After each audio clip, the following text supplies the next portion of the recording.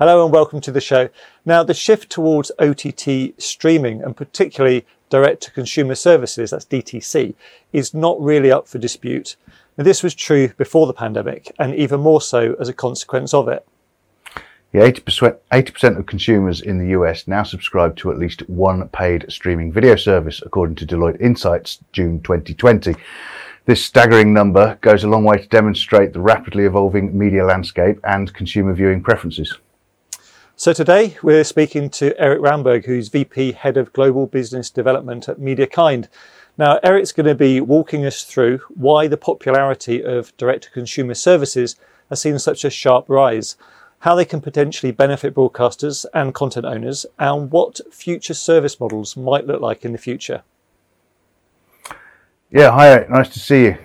So can you highlight some of the technological advancements that you're seeing impacting the provision of direct-to-consumer offerings right now?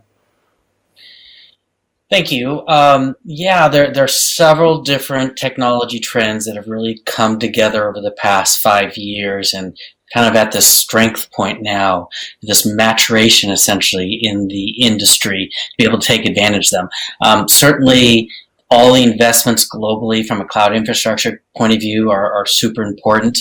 Being able to have multiple availability zones within a region to be able to foster high reliability services.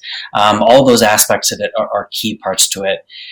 But further, it's really that adoption across the industry of the cloud tech stack, understanding, container development orchestrated by Kubernetes, et cetera, the mentality of DevSecOps, that's developer security operations, so that way people have this continuous mentality of how they are creating a service, maintaining the service, securing the service. Those are key parts of it.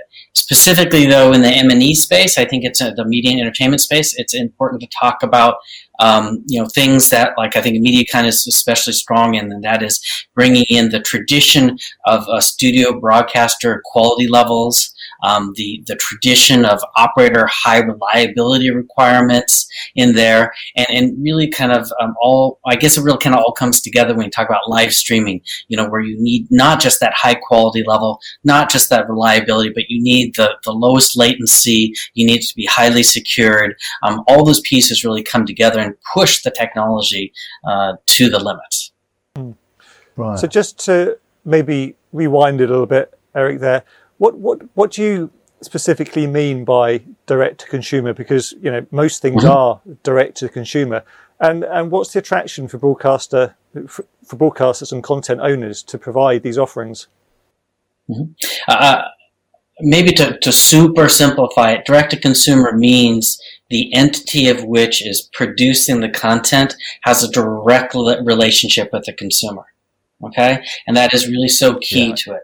So that means that they, in terms of putting their brand in front of the consumer and owning how their brand is presented to the consumer, being able to maintain an engagement with the consumer, and very importantly, to understand how they utilize the service and consume that those assets, that whatever the content happens to be, the data aspect of that. What are they willing to pay for? What ads do they watch? Do they not watch? All those pieces like that. Those are really, really some of the key pieces of it, that why they want to do it and what it means to be able to have that direct relationship with the consumer. Okay. And how do they benefit? What's the appeal of doing this? You might have already answered that, but I'm struggling with what's the real argument for doing it this way? Yeah, I think the real argument is to be able to, one way to look at it is to stand back and look at the content creation cycle. Okay? How it was 10 years ago was really, it wasn't a virtuous cycle necessarily. So there was lots of different pieces in the chain to be able to create the content and then get it out in front of a consumer and be able to measure and understand how it's used and whether it impacts, how it impacts the consumer. By having this tighter cycle, They can then affect their investments going forward in terms of whether it's films, or whether it's episodic series, whether it's sports, and how they go beyond the game and create even more richer experiences. All those things, they can have a much tighter circle, which, as we know, the whole business cycle is so much tighter than it was 20 years ago. This is now replicating itself in the content area. Mm. Yeah, I get that now. Yeah. So the COVID-19 pandemic, Eric, it's obviously impacted many, many things. And we've seen and spoken to lots of people that have been doing more streaming now and OTT services. What sort of long-term trends are you seeing emerging? Yeah, it's a great question.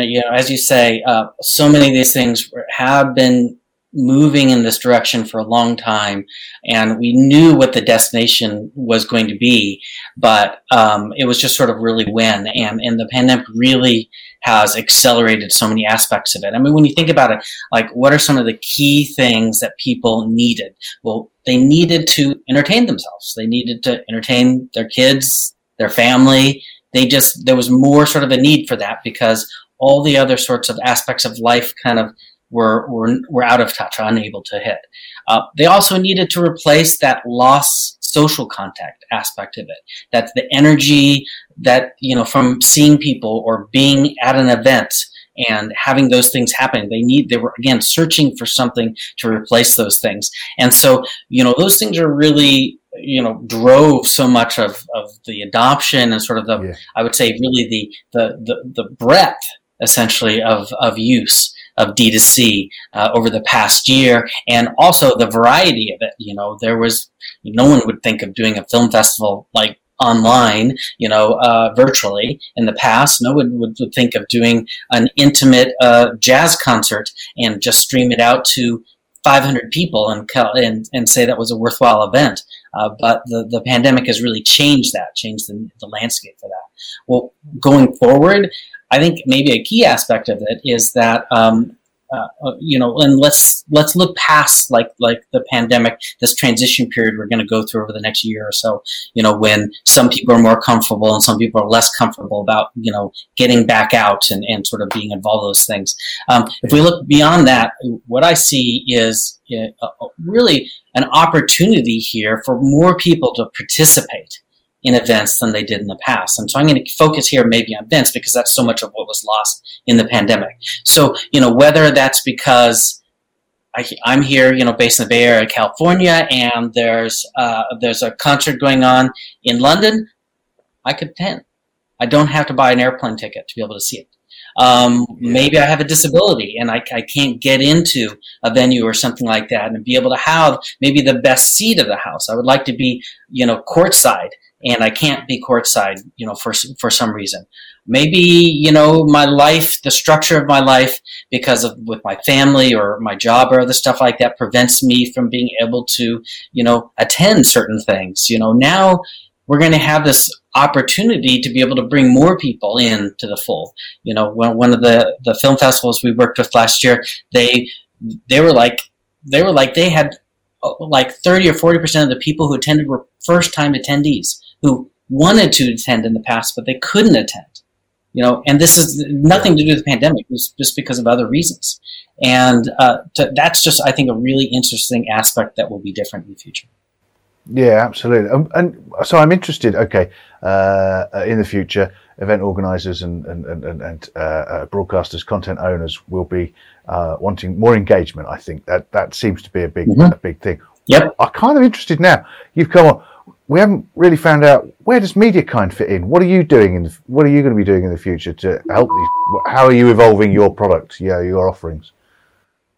Yeah, thank you. I think a key part of it, I kind of alluded to earlier, is the fact that, our history, our tradition, our legacy is with working, with the broadcasters, the sports leagues, with the operators at all, who in their traditional way of delivery. And D2C, I say pre-pandemic, was really just in an early maturation phase, and where maybe the bar in terms of quality, reliability, being able to have, low latency at scale, those pieces that weren't quite at the same needs as the traditional industry was. Well, now that's different. Now it needs to be at that same high level. And so what we uniquely can bring really across the media workflows is that ability to bring those super high levels of quality, of reliability, of latency, of engaged consumer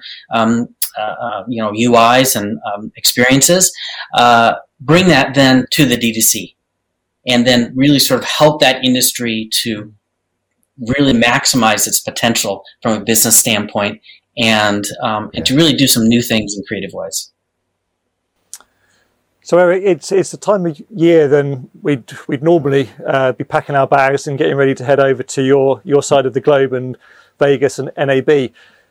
Obviously, that's been postponed until October. But if it was going ahead now, what would be the key message, technology or solution that MediaKind would be headlining on your booth? Mm-hmm. I think the key part of it, messages would be really taking our history and talking about sort of new ways of doing it, sort of the flexibility of the cloud.